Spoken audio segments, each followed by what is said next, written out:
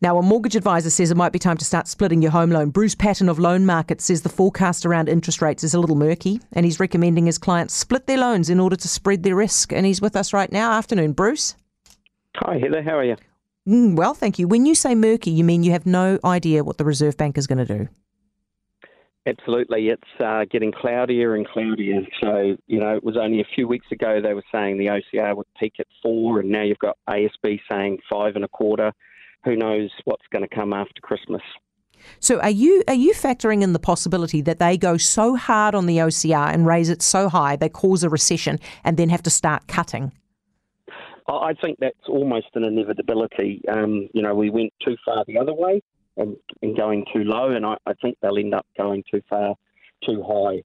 The good thing is because they are going so hard and fast, at least it's going to happen hopefully fairly quickly, so they'll have a chance to say, right, enough's enough, and we'll be able to wind it back a little bit.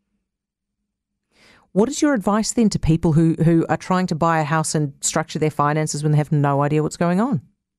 Yeah, well, because of the uncertainty, we could see rates come back in 12 months, but we may not see them come back for 2 years. So that's why we're sort of saying to people, now's the time to hedge your bets a little bit each way. So you might put a bit on 1 year or 18 months and a bit on 2 or 3 years, just so that you haven't got the bulk of your mortgage all coming due at the same time, and you'll benefit on some of it as the rates drop, and some of it you may not benefit on. But it's just too uncertain.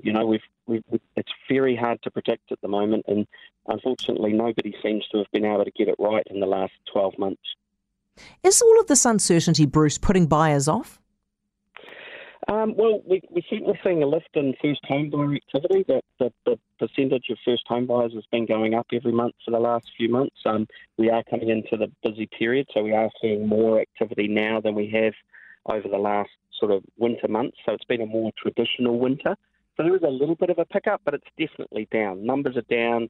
We've gone from like 9 billion in settlements in November last year to about 5 billion for the month just past. So, those numbers are really showing. But then we don't have the people coming into the country like we had a few years ago either.